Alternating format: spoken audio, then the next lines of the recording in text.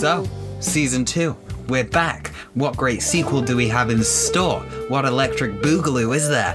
What continuation of the story shall unfold? What cliffhanger did we leave on? Oh, so many unanswered questions. The explosions, the car rides, the one day from retirement cop. The betrayal, the dog that was your best friend the entire time.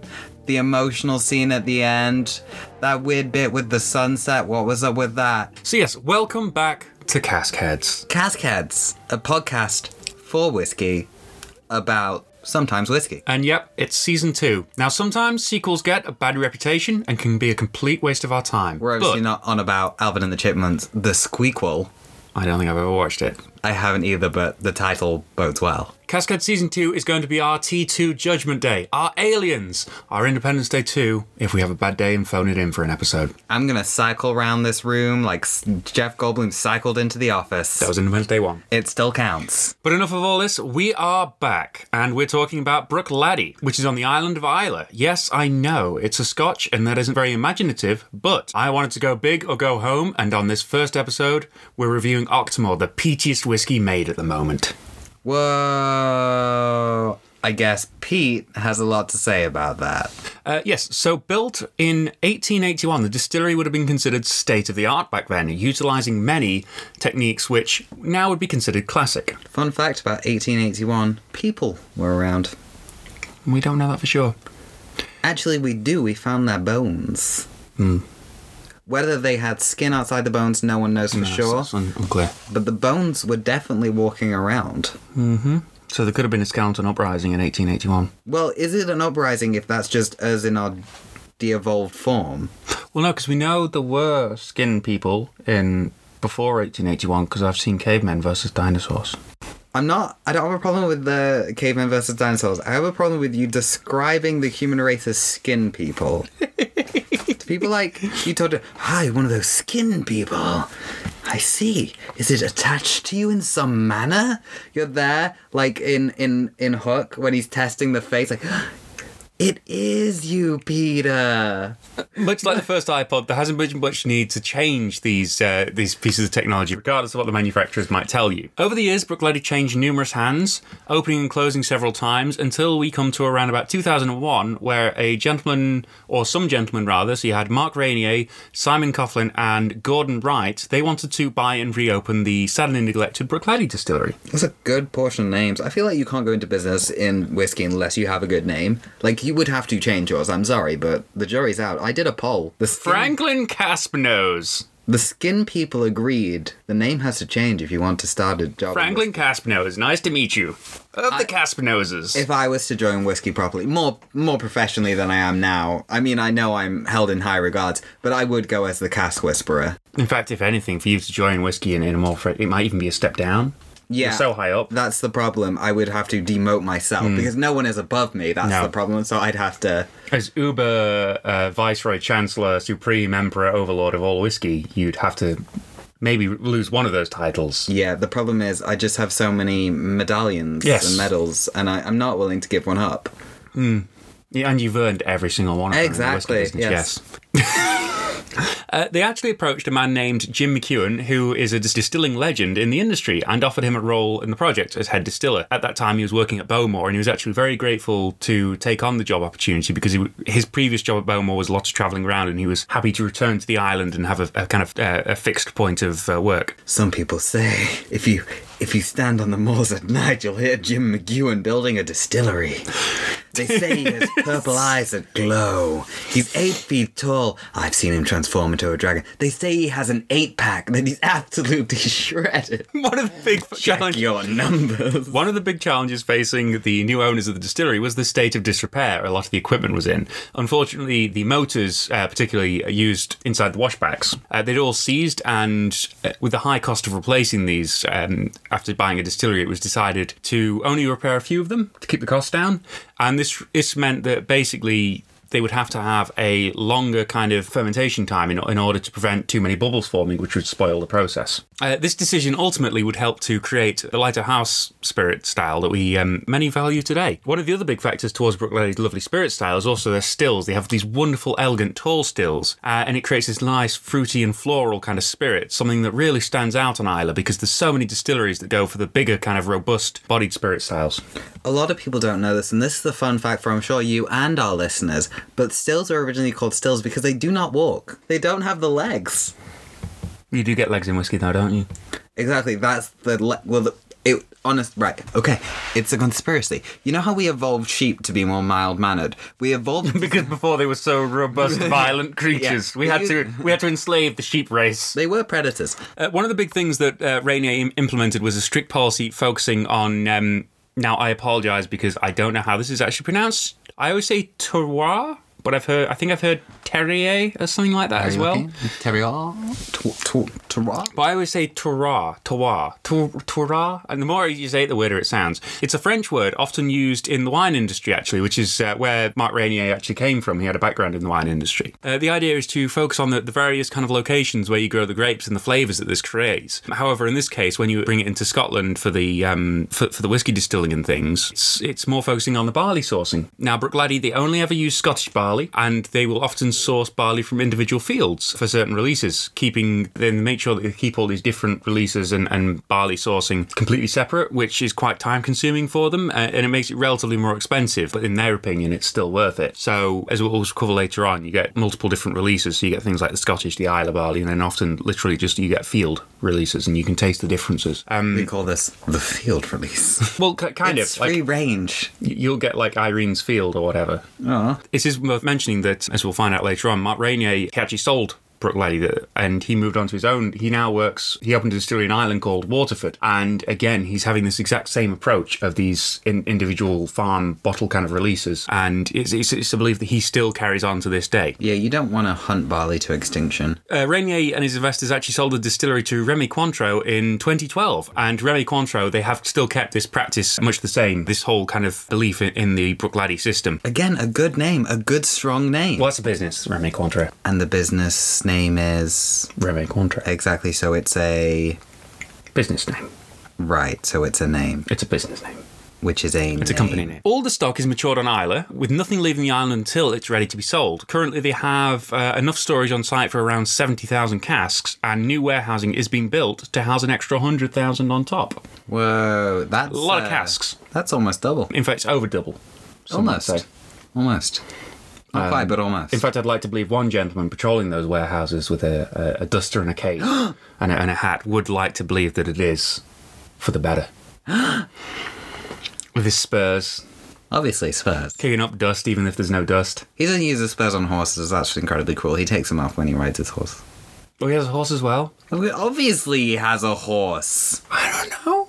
Maybe he has, I thought maybe he had portals that got him from warehouse to warehouse. Yeah, horse portals. Horses control portals, Jordan. How do you think they move? Now, the core range at the distillery of Bruichladdich. Just picturing the casks were arriving 2 hours early, setting up a smoke machine and tumbleweed and everything. These really dramatic effects, lightning effects and stuff. And then he takes off his glasses and it's the cask whisperer. It's oh, a guy in a duster. The cask whisperer.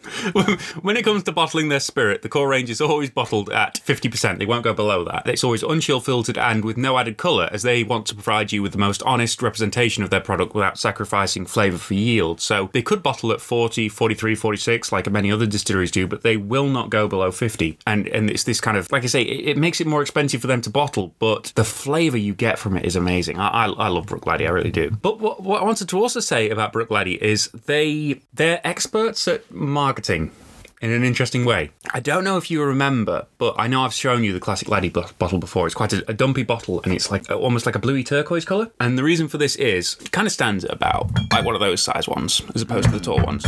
The reason they do this is because when they first opened up, and like I say, they didn't have a lot of money, and they couldn't release too much on marketing budget, they decided to go for this like weird bright bluey turquoise coloured bottle so it would stand out on shelves. And also the idea is it's also the same colour as the sea is off the island sometimes. So and to be fair, it really does draw your attention because you get all these plain glass bottles and then you get this blue one. I like fun bottles. Same way I like it when books have coloured pages. All pages are coloured. No, like on the outside, you know, when they have like a red trim, I'm more inclined to buy that book. Also, other examples are they did one of the classic stories about Bruichladdich is the yellow submarine bottle. Apparently, some fishermen came into Islay and they'd retrieved what looked like a strange yellow submarine. They actually got it up onto the island and they contacted the Ministry of Defence because it had property of the Royal Navy on it or something. And the Royal Navy refused to admit that it was theirs until eventually Bruichladdich kind of picked up on it and they started doing marketing on it and things. When the Ministry of Defence actually came to collect this, like apparently it's like almost like a drone submarine robot thing. And apparently when the Ministry of Defence sent a ship to come and collect it, they were presented with a bottle of the yellow submarine whiskey. Nice. And obviously, being what they were, they made a big press thing out of it because they got all this free advertising. The other one is they actually got contacted by, I think it was either the CIA or someone like that, because they had a webcam in the distillery. The webcam was picked up by these analysts or whatever, and they suspected it was actually a site for creating like WMDs. Apparently, there's a lot of similarities in the equipment or something like that. And so they got an official investigation came into them, and then got revealed and all that. And to obviously make the most out of the situation, they released a whiskey called WMD Whiskey of Mass Destruction. So it's one of those things, and they have these really kind of fun marketing releases quite often. And I mean, a lot of it is like marketing hype and stuff, but they seem to have a bit of a jokey side about them, and it certainly works. And they have a wonderful following amongst loyal kind of customers. They also, before I forget, they also kind of give themselves the title of Progressive Hebridean Distillers because they want to be like showing that they're going against the mold. They're progressive. They're not stuck in the way of tradition all the time. Honestly, if you ever see Bruichladdich, it'll say Bruichladdich Progressive Hebridean Distillers. Like, they're not marginalised. And what was there was another one where apparently, I can't remember if it was a flag or they just had it as a motto, but they had some Gaelic writing underneath, which is traditional Scottish. It translated to, they got away with it for ages, but apparently it translates to like dog's bollocks or something like that, as if to say it's the best. And no one realised what it was for ages, or like people who realised just saw the funny side of it until they had to change it. The core range at the distillery of Bruichladdich, not including travel retail specific releases, because I haven't been to an airport recently to check on that because of COVID reasons and stuff, and quite frankly I'm not going to fly somewhere just so I can go shopping. Sounds like something you would do though. Oh, I wish I could, yeah. If it's called Bruichladdich, it is unpeated. They do both the Scottish and Islay barley releases. The Scottish barley is the one in the blue bottle, as I said, that I was telling you about earlier on. The Islay barley comes in a clear one. The big difference there being Scottish barley, sourced anywhere in Scotland, Islay barley, it's all grown on the island. Having tried both of these side by side, I would say it doesn't affect flavour too much. Of course, Bruichladdich would probably disagree with me, but I do think it changes the mouthfeel a little bit. It's a little bit creamier in the texture. No, don't say either Season of two sentences together. Season 2, mouthfeel. Season 2, I'm banning mouthfeel and I'm banning the sentence of creamier afterwards. It is though. It's a little creamier in the texture. Thicker. Just say thicker. I don't want to say thicker. It's not thicker. It's not like it's goopy. It's getting worse. It's getting worse. So yeah, I mean, it's nothing like a Bailey's, but there's just something to it. The other thing to note is it's very barley-led at Bruichladdich, so they concentrate a lot more on the barley flavours than necessarily you get from the cask influences. Although they go down that route separately, when it comes to the core range, they want to highlight this kind of difference you get from the barley. They also do one called bear barley, or beer barley. I'm not sure how you pronounce that one, I have to admit, but I always say bear, but it could be beer barley now that I think about it. Is it bear like... B-E-R-E. So I always say bear barley. But, I'll stop my jokes now. Which is an older style of barley, which they actually started to grow on the island again specifically for this kind of region. And they do a small batch each year to showcase this different barley flavour. After this, you get Port Charlotte, which is named after an area on Islay where Bruichladdich have their current warehousing situated. The interesting thing actually is when Mott Rainier still had the distillery, there were plans to build a second distillery at Port Charlotte by the company, but but I think because of costs, the decision was ultimately shelved, but they still have the warehousing there. Now, Port Charlotte whiskey is always heavily peated. It also comes in the traditional kind of Scottish and Isle of Barley variants that they do with the Classic Laddie, but they also have recently been doing some wine cask releases. Classic Laddie. Yeah, they literally call it Classic Laddie. The blue one is Classic Laddie and Brook Laddie Isle of Barley. They also do some wine cask releases. So previously it was MRC, and then this one that I've tried more recently is OLC, and they won't tell you what vineyards they actually get the casks from. Apparently they're under strict rules not to, but they do give you these wonderful kind of sweeter berry kind of flavours and things when they use these different wine casks. Port Charlotte is peated to around about your 40-45 parts per million, so it's more bringing it up to your traditional kind of like Islay phenolic kind of level that you expect. But it doesn't come through as iodine as things like Lafroig and Ardbeg, I'd say, but it has a lovely sweetness to it, something that comes across in all their spirits, and it does stand certainly in the Port Charlotte range. So if you love peaty whiskey and want something different, I thoroughly recommend them. Finally, you have Octomore, which is the one we're going to be talking about. Octomore, one of the first whiskies that I can remember ever hearing about. You have a bad memory then. Octomore always sticks in my head. It does.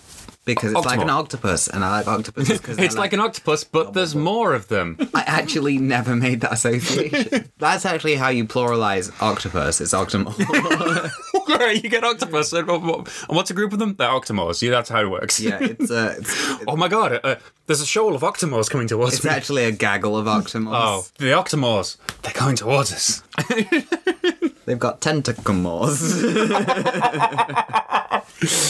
Each octomore has 8 tentamores. 8 tentamores. And one cute face for the hugging. Oh no, face hugging's off Alien. No, I would hug an octopus. I wouldn't hug... What, really? Even the blue circle octopus? No, blue spotted that's octopus? one of the biggest fears I have every time I go near the sea. Which is the most dangerous octopus in existence? Yeah. But, that's only in Australia, so you're pretty safe. Yeah, no, every time. Honestly, I can't go in swimming pools anymore. So Octomore is the peatiest whiskey made. Octomores are always bottled at cask strength. The releases basically are numbered. This release we're reviewing is 11.3. 11 refers to it's the 11th batch of Octomore. If it's 0.1, it is the Scottish barley version, and it's always matured in ex-American oak casks.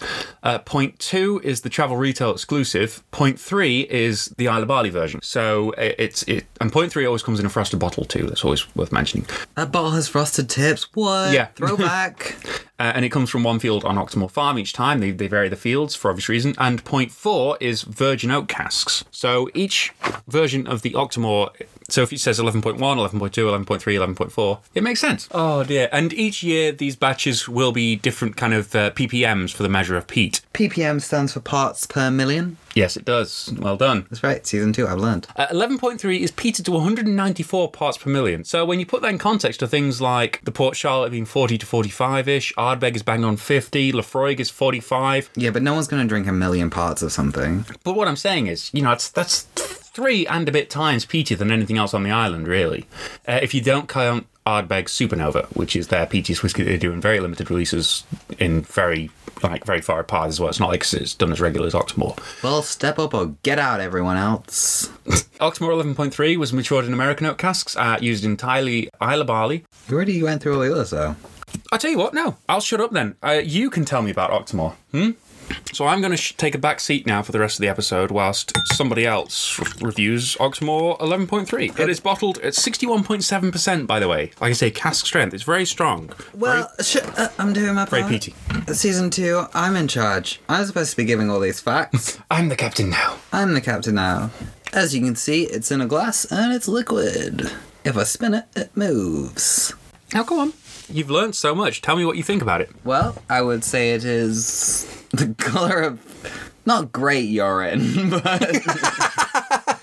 Now, great as in successful or great as in, like, the metal...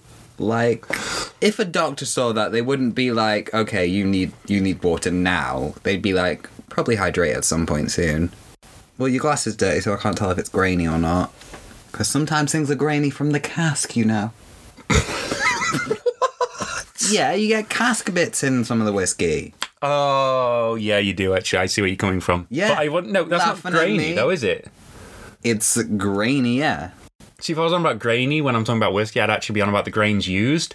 You're on about like the oaky Well, chips. Jordan, that's what the people on my level say. Oh, then when you're superintendent Omega Empire level clearance. We don't need to explain it in such a dumb way because we know what we mean when we say grainy. I didn't realize I didn't realize I had to dumb it down so much. Okay. So I would say it's a light, hay kind of colour. It's yes, definitely a light hay colour, not white wine, in my opinion. Nobody's wrong, but in my opinion. Well, when you get to my level.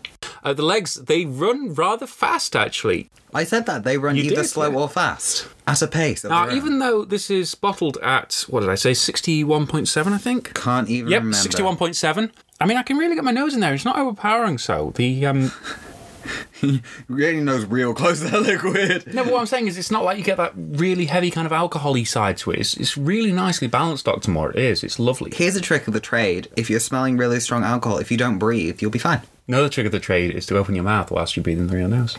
Yeah. And then you actually pick up more flavours. You just a mouth. Everyone knows the senses are connected. That's why if you pinch your nose, you can't taste as much. And also you sound like this.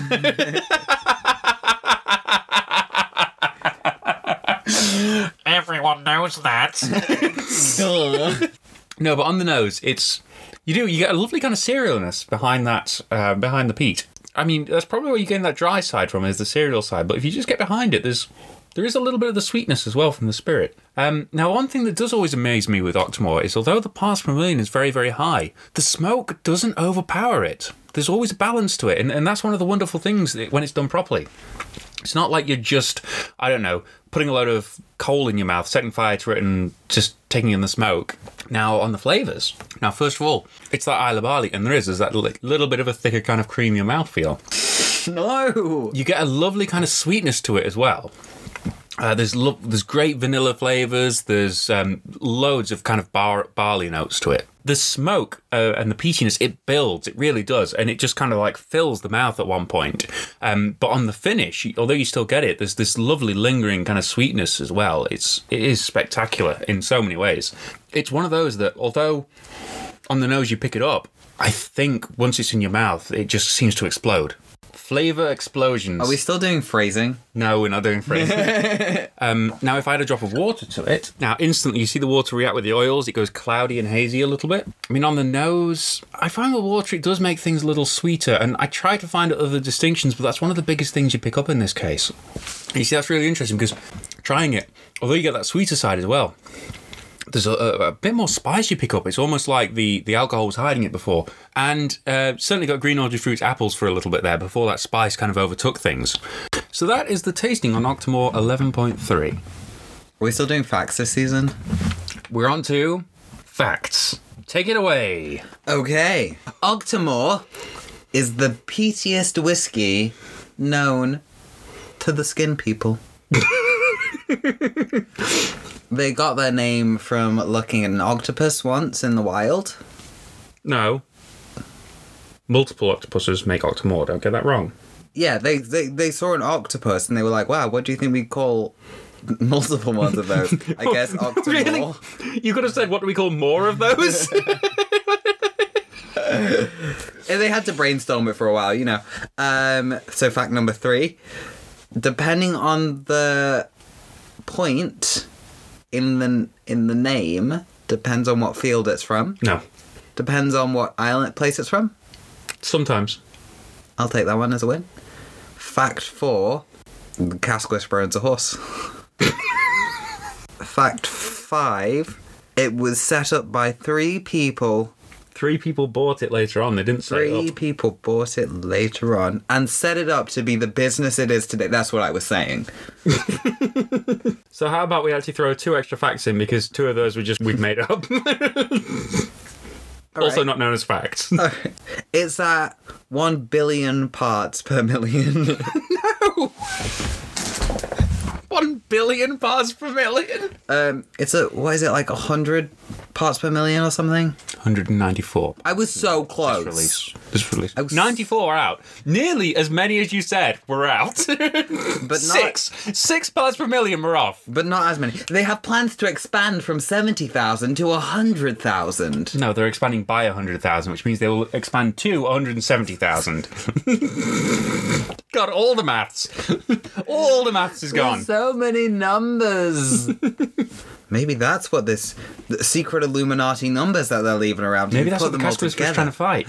You know, he's all about the casks, not the numbers. Not the numbers. It's all, yeah. He's trying to take it back to its roots. So it's not about numbers for him. And maybe his villain, I don't know, like...